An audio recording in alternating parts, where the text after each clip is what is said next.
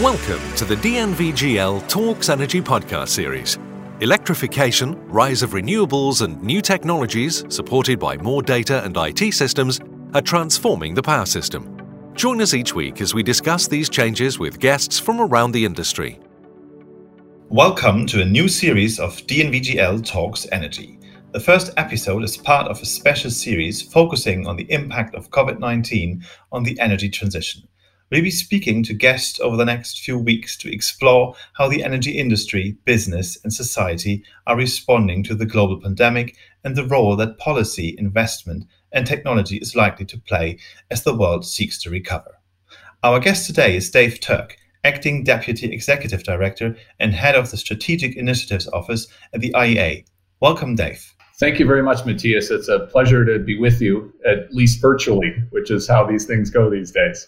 That is absolutely right. And as I just said, we are going to speak about the impact of COVID-19 on the energy transition. But before we do this, it would be great, Dave, if you could give us a bit more background of yourself and your role in IEA.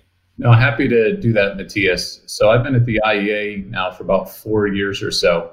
Held a variety of jobs. My most recent job is as Acting Deputy Executive Director of the agency. But it focused a lot of my time on the energy transitions and what the IEA can do to help governments and other key decision makers around the world make smart decisions as they look to build their energy systems of the future. And before being with the IEA, I was with the U.S. government for many, many years in a variety of capacities. So certainly have an appreciation of the different pressures on government decision makers.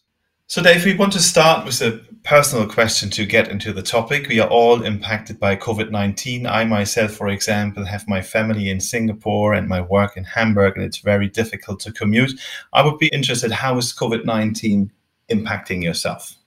Well, just as it's impacting you in unprecedented ways, it's certainly impacting me in my personal life and in my work life. And I think having that kind of unprecedented impact for people and societies around the world. On the professional front, what we've tried to do at the IEA is really push our analysts to really repurpose their analysis, to try to bring out real-time information to help inform decision-making. What's the latest numbers we're seeing in electricity or in the oil markets or in renewables? What are the key challenges for all of those technologies? How can we help provide that in real time? And really trying to do that rigorous analysis. So we're focused on the same issues that we were before the COVID-19 economic challenges and health challenges, but we're really ask ourselves the question on a daily basis, how is this going to be relevant for decision makers right now? How can this impact real world decision making for the better right now? And it's causing us to sharpen up our analysis to make it more real time. And then, of course, instead of meetings and missions around the world, we're doing everything by video conference, as everyone else is as well. So it's new modalities of working, which are challenging, but it allows you to do these kinds of podcasts or webinars or other kinds of things that can reach huge audiences around the world without everybody having to travel for a big conference. So there's certainly some opportunity to really reach a broader audience as well. Getting into IEA's work on the global energy, you have just published the Global Energy Review in April 2020, and I picked up that you found some interesting statistics about the decline in energy demand in countries with different restrictions. So, for example, countries in partial lockdown have an average of 18% decline in energy demand per week, and countries in full lockdown even up to 25% decline in average, which is massive numbers. Could you explain in a bit more detail what trends you are currently seeing within the energy industry? Happy to do so. And the word that keeps coming up in all our reports and commentaries and analysis, and the one that I find myself, I suspect Matthias, maybe you as well, and others of our listeners, the word I keep using is unprecedented. These really are unprecedented times in all sorts of ways, and very much so in the energy markets and the energy fuels and other parts of the energy systems around the world. And what we've been trying to do at the IEA is really make sure that all the data, all the analysis that they're putting together is as relevant as it can be for the challenges that are facing decision makers around the world. So part of that is putting together the latest real time as we possibly can information on what's actually happening out there in the real world in energy markets around the world. And the project you mentioned, the Global Energy Review that came out just very recently, is an attempt to look at the first 100 days in 2000, what's happening with energy markets in different countries and around the world, and what do those numbers look like under a set of reasonable assumptions, although it's very difficult to know what's going to happen next week, next month, given these dynamic times. But what could be the impact in 2020 in terms of some of these fuels, CO2 emissions, et cetera, et cetera. So just a few headlines. Oh, go ahead, Matthias. No, what just struck me on that point, the unprecedented kind of crisis, what I found interesting is that when it started, I think we all understood this will become something big, but I was surprised how surprised we were week by week what impact it really had. So from all the work you have done, is there some certainty, or are you confident that we are now having the big picture right? Or do you think the risk is still quite big, that there are surprises which we still can't see? So it's incredibly dynamic times, and likely to remain dynamic for some period of time going forward. And there's a huge amount of variables there. Certainly the health issues, the spread of COVID, the resurgence, hopefully not very many second spikes in countries, et cetera, as we learn more and medical science comes along, and then ultimately, hopefully as quickly as we can, having a vaccine as well. But it is dynamic. It has been dynamic, and I think it will be dynamic and unprecedented. That said, certainly what we feel from the IEA side of things is our role is to try to, even though it's dynamic, even though it's unprecedented, what are the latest numbers out there in the real world? And really push our experts to really give their judgment, their best sense of what's likely to happen, what are the contingencies, et cetera. So in our Global Energy Review, what we found is on energy demand overall in Q1, we found a 3.8% drop. And under a reasonable set of assumptions, that looks like it could be a 6% overall drop in energy demand globally for 2020. Now, just to give you a sense of scale, that's about 7 times the amount of the drop in energy demand we saw at the last Great Recession in 2009. So this is a big deal on energy demand. And of course, the quarantine rules and economic slowdowns, shutdowns around the world is, of course, directly responsible for that. So oil demand, we predict 9% drop for 2020. Coal demand, 8% drop. Gas down. Nuclear down a little bit less so. The one fuel that's the most resilient and will actually see some increase, not as big of an increase as would have been the case had we not had COVID, is renewables. Renewables is actually the most resilient fuel that we found when we actually looked at the numbers, with a slight uptick. And I think that definitely leads over to this discussion of the oil price, which we have seen to turn even negative because the demand has dried up so much less flights, much less transport, and all these things which have a great impact there. The question I have there is, for decades, we had this discussion about the price of energy when it came to renewables, and how maybe fossil fuels were in the past cheaper, and why therefore renewables don't develop so fast. But would you think that this drop in the fossil fuel prices has now an impact also on how renewables will develop further? Well, it's certainly good to look with specificity on what's happening in the oil markets around the world, something that we spend a lot of time and have some of the best analysts, certainly that I've ever worked with, on these issues. In fact, just over the next couple of days, we'll be coming out with our next monthly oil report. So we'll have the very latest numbers in there and a sense of what's likely to come over the next few months, and even beyond that as well. And it has been incredible to see not only the drop in oil price, but the dynamic nature of where it goes, even on a daily or hourly basis, up, down, et cetera.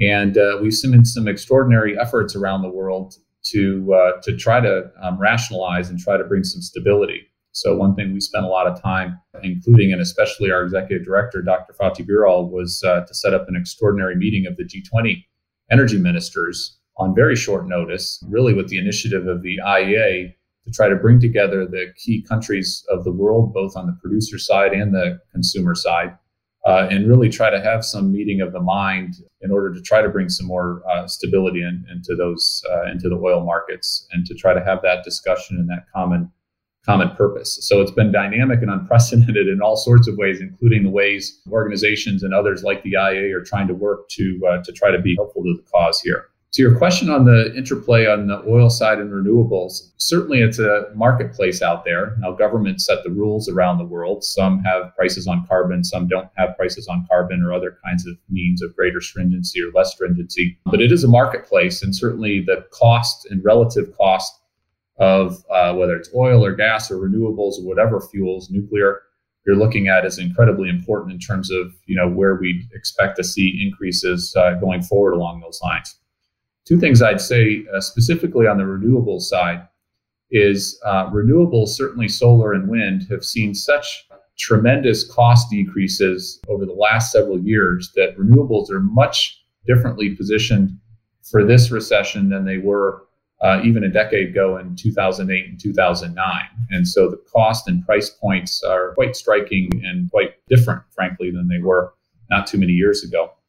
And then the other thing we're seeing, which I think is quite interesting, it's not only the relative price of different fuels, it's how predictable those prices will be, or how predictable or stable those sources of fuels are. And certainly renewables have shown themselves and proved themselves in a variety of contexts around the world, and even being drawn upon in greater numbers because of the dispatch rules, et cetera, in a variety of societies. So renewables are doing their part, certainly, to keep hospital lights on, keep us all teleworking, keep us all our kids teleschooling, at least when our kids are able to pay attention in teleschool, which is a challenge, of course.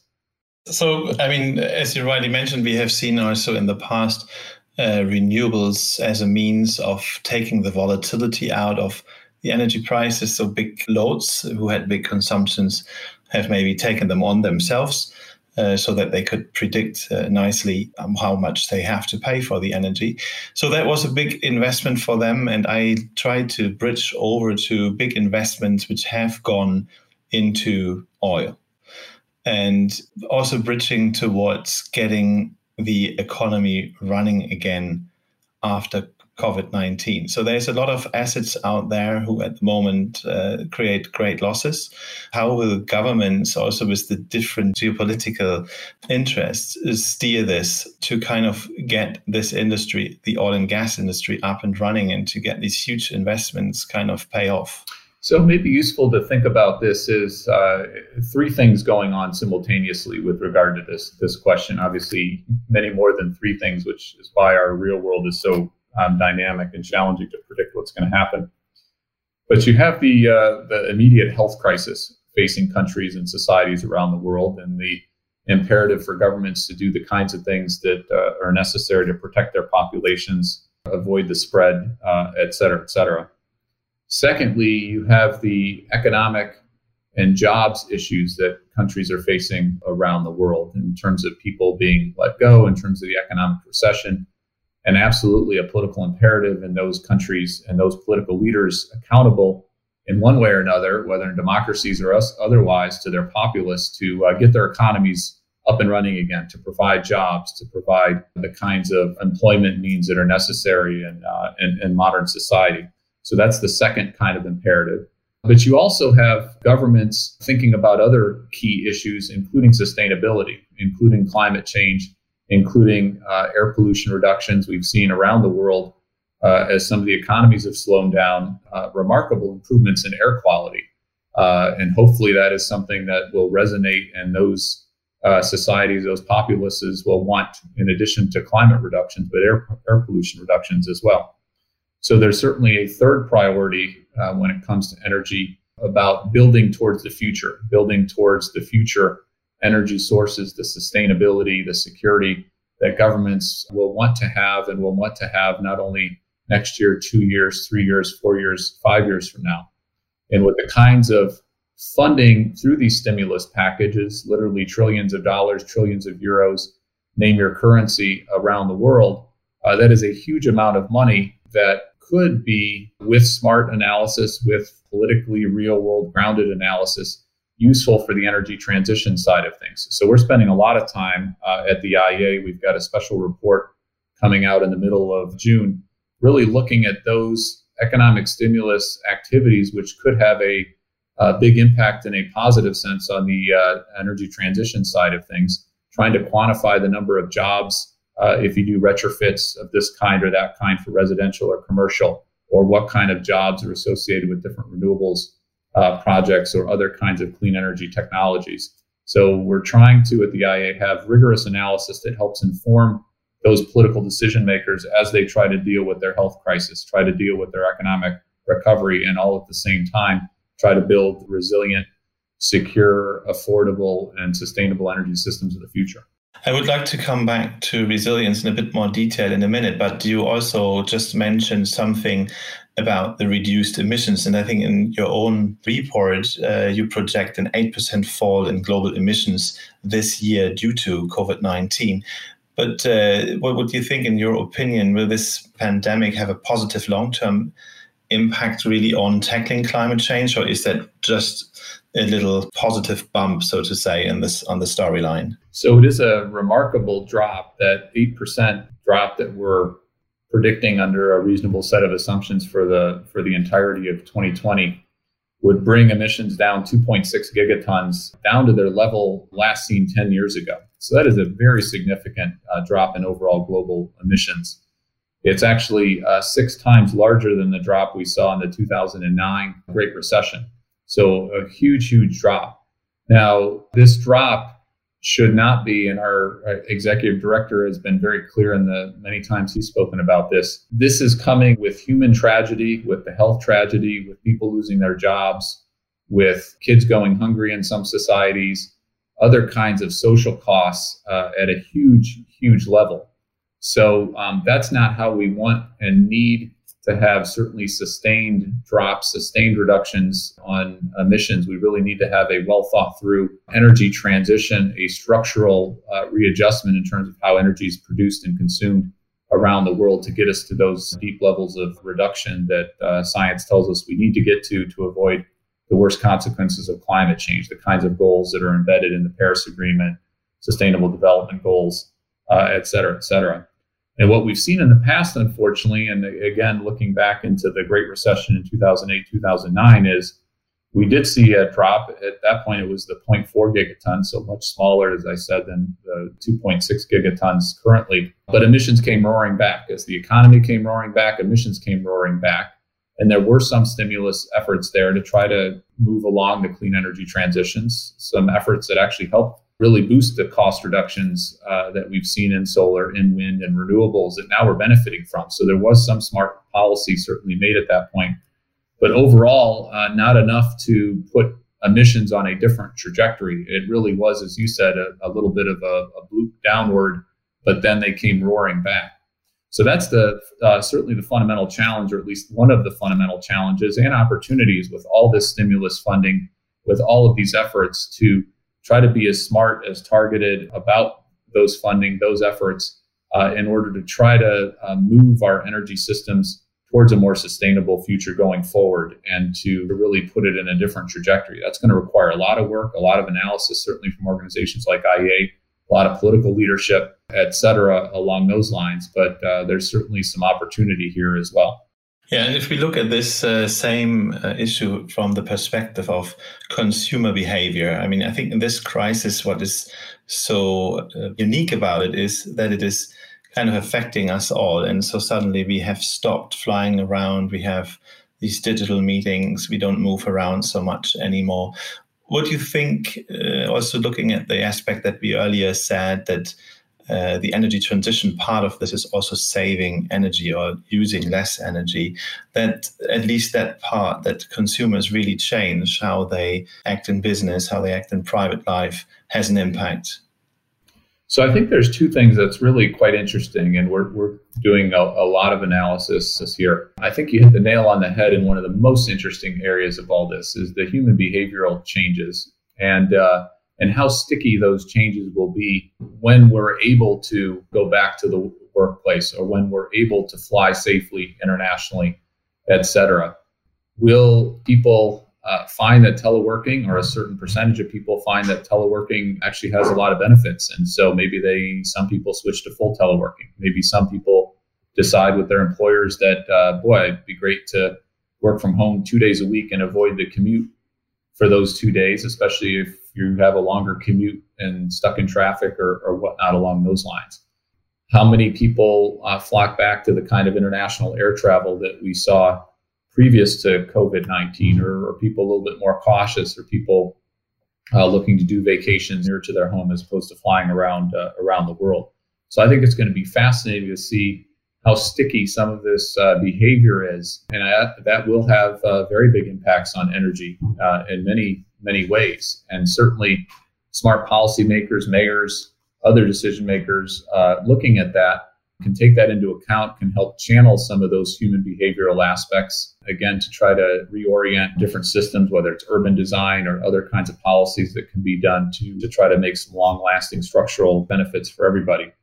The other thing that's related to this that I think has been quite instructive and insightful is this crisis has really caused, I think, a lot of us and a lot of decision makers around the world, companies, governments, et cetera, to think outside the box, to think beyond their day-to-day that maybe they were in the mentality of. This kind of crisis, the scale of crisis, which causes such disruption and impact on so many daily lives around the world, opens up the aperture, removes the blinders, or allows people to think a little bit more creatively or think outside the box in terms of what is actually possible. What is actually possible from a human behavioral perspective, but also what's actually possible from a government perspective as well. And we'll see how that plays out around countries around the world. Dave, I want to come back to this very important point of resilience you mentioned earlier already. What has the pandemic taught us about the resilience of the global energy industry? And are there particular areas we should focus on strengthening now as we move towards recovery? So certainly resiliency more generally, I think, has been underscored in all of our systems, whether it's health systems, whether it's educational systems, social support systems, et cetera, et cetera. And certainly in the energy side, one area where we're spending a lot of time and effort, including in some analysis we're actually undertaking right now that'll be coming out over the next few months, is on electricity. And we've seen electricity systems around the world which are relied upon to power hospitals, to power clinics, to power all parts of the health infrastructure, but also to power our computers, to allow us to have this chance to do this podcast with you, Matthias, to allow our kids to do teleschooling, even if they can't physically go into their schools. So electricity has shown itself to be incredibly important, and we already were going through electrification and electricity increases in very significant ways around the world. So the numbers are incredibly compelling in terms of how much electricity is becoming even more important in societies. One data point for you from analysis we did last year looking at India. When we looked at India, which already has a very sizable electricity grid, and looked ahead 20 years, again, under a set of assumptions, a reasonable set of assumptions, we forecast, if you will, that they could have an additional electricity grid the size of Europe put on top of their already sizable electricity grid in the Indian context. So obviously, India is a fast-growing economy, large population, growing middle class, et cetera, et cetera. But electricity and electrification, electric vehicles, other kinds of applications, all the things we plug into the wall, our computers, our iPhones, et cetera, et cetera. So electricity has shown itself to be incredibly important, incredibly vital for modern societies. And we're doing some analysis right now looking at the resiliency of electricity, including and especially when it comes to cyber disruptions. So certainly cyber attacks or other kinds of mischief that would be coming from the digitalization side of things. And I know, Matthias, looking at your bio, I think you spent quite a bit of time on some of these issues. And then also climate resilience. So how can our electricity systems and energy systems more generally be resilient to the changing climate, the changing weather patterns around the world? So I think resilience is something that this crisis has underscored as absolutely critical in many, many parts of society, and certainly in energy overall, and especially in the electricity side of the energy equation. Yeah, there was an interesting study from the German government about long duration, large scale power outages. And it is quite remarkable how fast societies start suffering when they are losing electricity or when they don't have access to electricity anymore. And that was actually a cyber scenario or cybersecurity scenario.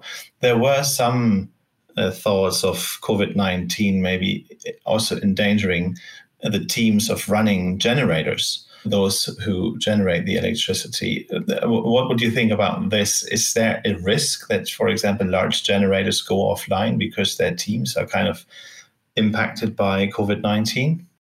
Well, this is where well-functioning governments and well-functioning regulators need to be thinking about all the risks facing their systems. And again, our analysis is trying to help inform that decision-making, especially by governments, but by companies and others as well. What we recommend time and again is you've got to build resilience in by design.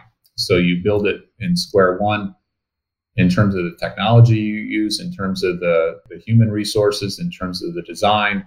You just have to think about it at all stages of the equation. Again, COVID-19 hopefully is making decision makers, planners, aware that there are risks. There are a variety of risks, and it's not impossible to have a global epidemic that shuts down significant parts of the global economy. And you need to plan for that, and you need to do the risk mitigation. And again, you need to plan for resiliency and by design so that you have those procedures in place if a certain percentage of your workforce gets infected, or if there's a cyber attack, or if there's climate disruption to certain of your key assets. So again, that's where rigorous analysis, learning from each other, seeing what some countries are doing and what might work in a different context, maybe with some additional tweaking or changes. So that's a lot of what we do at the IEA is trying to really share those best practices and trying to think ahead and think in rigorous and smart and thoughtful ways. Dave, talking about the impact of COVID-19, it has a great impact on every country, but there are certainly differences on how it impacts countries of the developed world and development countries, especially if we talk about the recovery from COVID-19. Well, that's absolutely right. And each country, of course, around the world is situated very differently and is not only seeing the health impacts differently, the economic recession impacts differently, and the ability to have the kinds of stimulus packages and recovery efforts as well around the world. So we deal with countries around the world. We're a global energy agency. We spend a lot of time with major emerging economies, with India, with China, which is in its own category, Indonesia, South Africa. We're actually spending a lot of time, an increasing amount of time on Africa, including an Africa Energy Ministerial that we'll have at the end of June, bringing Africa decision makers together. And I think there's a special set of challenges on the economic recovery in those countries, and that certainly a lot of countries around the world don't have the ability to borrow, don't have the ability to do huge stimulus packages on par with the needs that they have to not only dig themselves out of the challenging recessions that they're in, but also to provide that development, to provide that increasing middle class, et cetera, along those lines. And there's a constellation of other international actors and decision makers that'll be very important here. Certainly the IMF, the World Bank, regional development banks, bilateral donors, others as well. And we're certainly trying to partner with those organizations as well so that we can have the kinds of robust economic recovery in countries around the world. And again, as we've talked about, really trying to have that be done with an eye towards the global energy systems of the future, less polluting, less CO2 emissions, bringing energy access around the world, et cetera, all the social goods that energy can provide, and trying to reduce those social harms that sometimes comes along with certain energy sources. So there's a huge opportunity if we're smart and we can work together across the world to really have this economic recovery, but in a sustainable, with a boost to sustainability around the world. It won't just happen. It'll require a lot of leadership and a lot of collaboration around the world. Dave, looking at the time, I think we come, unfortunately, to our kind of last question already. And I think to kind of sum it up, I would like to know from you, which lessons do you think we can learn from this global response to the COVID-19 pandemic, also in order to transition faster together on other big issues we have to solve, like a clean energy future? Certainly a lot of different lessons that can be drawn out of this, as we talked about at the outset of this conversation, this unprecedented situation. I guess I would maybe narrow down to three key lessons, at least I'm taking from it. One, and we've talked about this some, is really having decision makers, government decision makers, private sector decision makers, NGO decision makers, think outside the box. I think the longer we're in our own respective jobs, there sometimes can be a sense of this is how it's always worked, this is how it's always will work, and the possibility of big change is discounted or is just thought as completely unlikely. And I think this kind of situation hopefully causes all of us to step back and think creatively, to think about big change, both big change that can happen in a positive sense, and certainly to meet our energy transition goals, our CO2 reduction goals, we do need big structural change, the kind of change that won't just happen automatically, but government leadership, private sector leadership will absolutely be necessary. So I'm hopeful, as a lesson learned, is we can think outside the box, we can get out of our day-to-day email inbox and really look at the different opportunities there are out there. And as you said, Matthias, one of those is the human behavioral aspect and how sticky some of that might be. So that's one key lesson learned, at least I'm taking away. Another key one is the importance of real-time information and real-time data. And we've, as I said at the outset with our Global Energy Review, really tried to push our kind of analysts and our experts to the maximum to provide and to work with their data sources to really provide a sense of what's actually happening out in the real world. If you want to make sound decisions, you've got to know what's actually happening out there. What kind of electricity reductions are we seeing in different types of lockdown? What is happening in aviation? What is happening in road transport? What's happening in all sorts of parts of the energy spectrum? So I'm taking a big lesson learned is let's try to have that real-time information. And obviously, if you need to make estimates or do other kinds of ways to do that, that can help. But sometimes timely, good, solid information is much better than perfect information that's 2 years old or 3 years old in terms of real-world decision-making out there. And then the third thing, and I think we're seeing this already, and hopefully we can see this even more over the coming months. We've got a big clean energy transition summit that we're hosting on the 9th of July that'll be in virtual form with key decision makers in the energy space from around the world, trying to learn from each other. Different companies are going through similar challenges, different challenges. We all have different circumstances. But what we hope to do certainly at the IEA, and I think this is a lesson learned, we're seeing this certainly in the health crisis, is if country X is doing better in the health crisis, what lessons learned can be had there from a testing regime or from how they're responding to the situation? Similarly, on the energy side, and certainly on the energy transition side, I think there's a lot of lessons learned in real time that can be gleaned, shared, tailored for different government contexts. And we spend an awful lot of time doing that at the IEA. And I think that's to me, that's certainly a key lesson learned from this whole terrible crisis in front of us. Dave, many thanks for these very interesting insights. That was definitely a very interesting conversation to have with you. Thank you for making the time for this. And I would also like to thank our listeners for joining in. That was Dave Turk, the Acting Deputy Executive Director and Head of the Strategic Initiatives Office at the IEA. Thank you for listening to this DNVGL Talks Energy podcast. To hear more podcasts in the series, please visit dnvgl.com/talksenergy.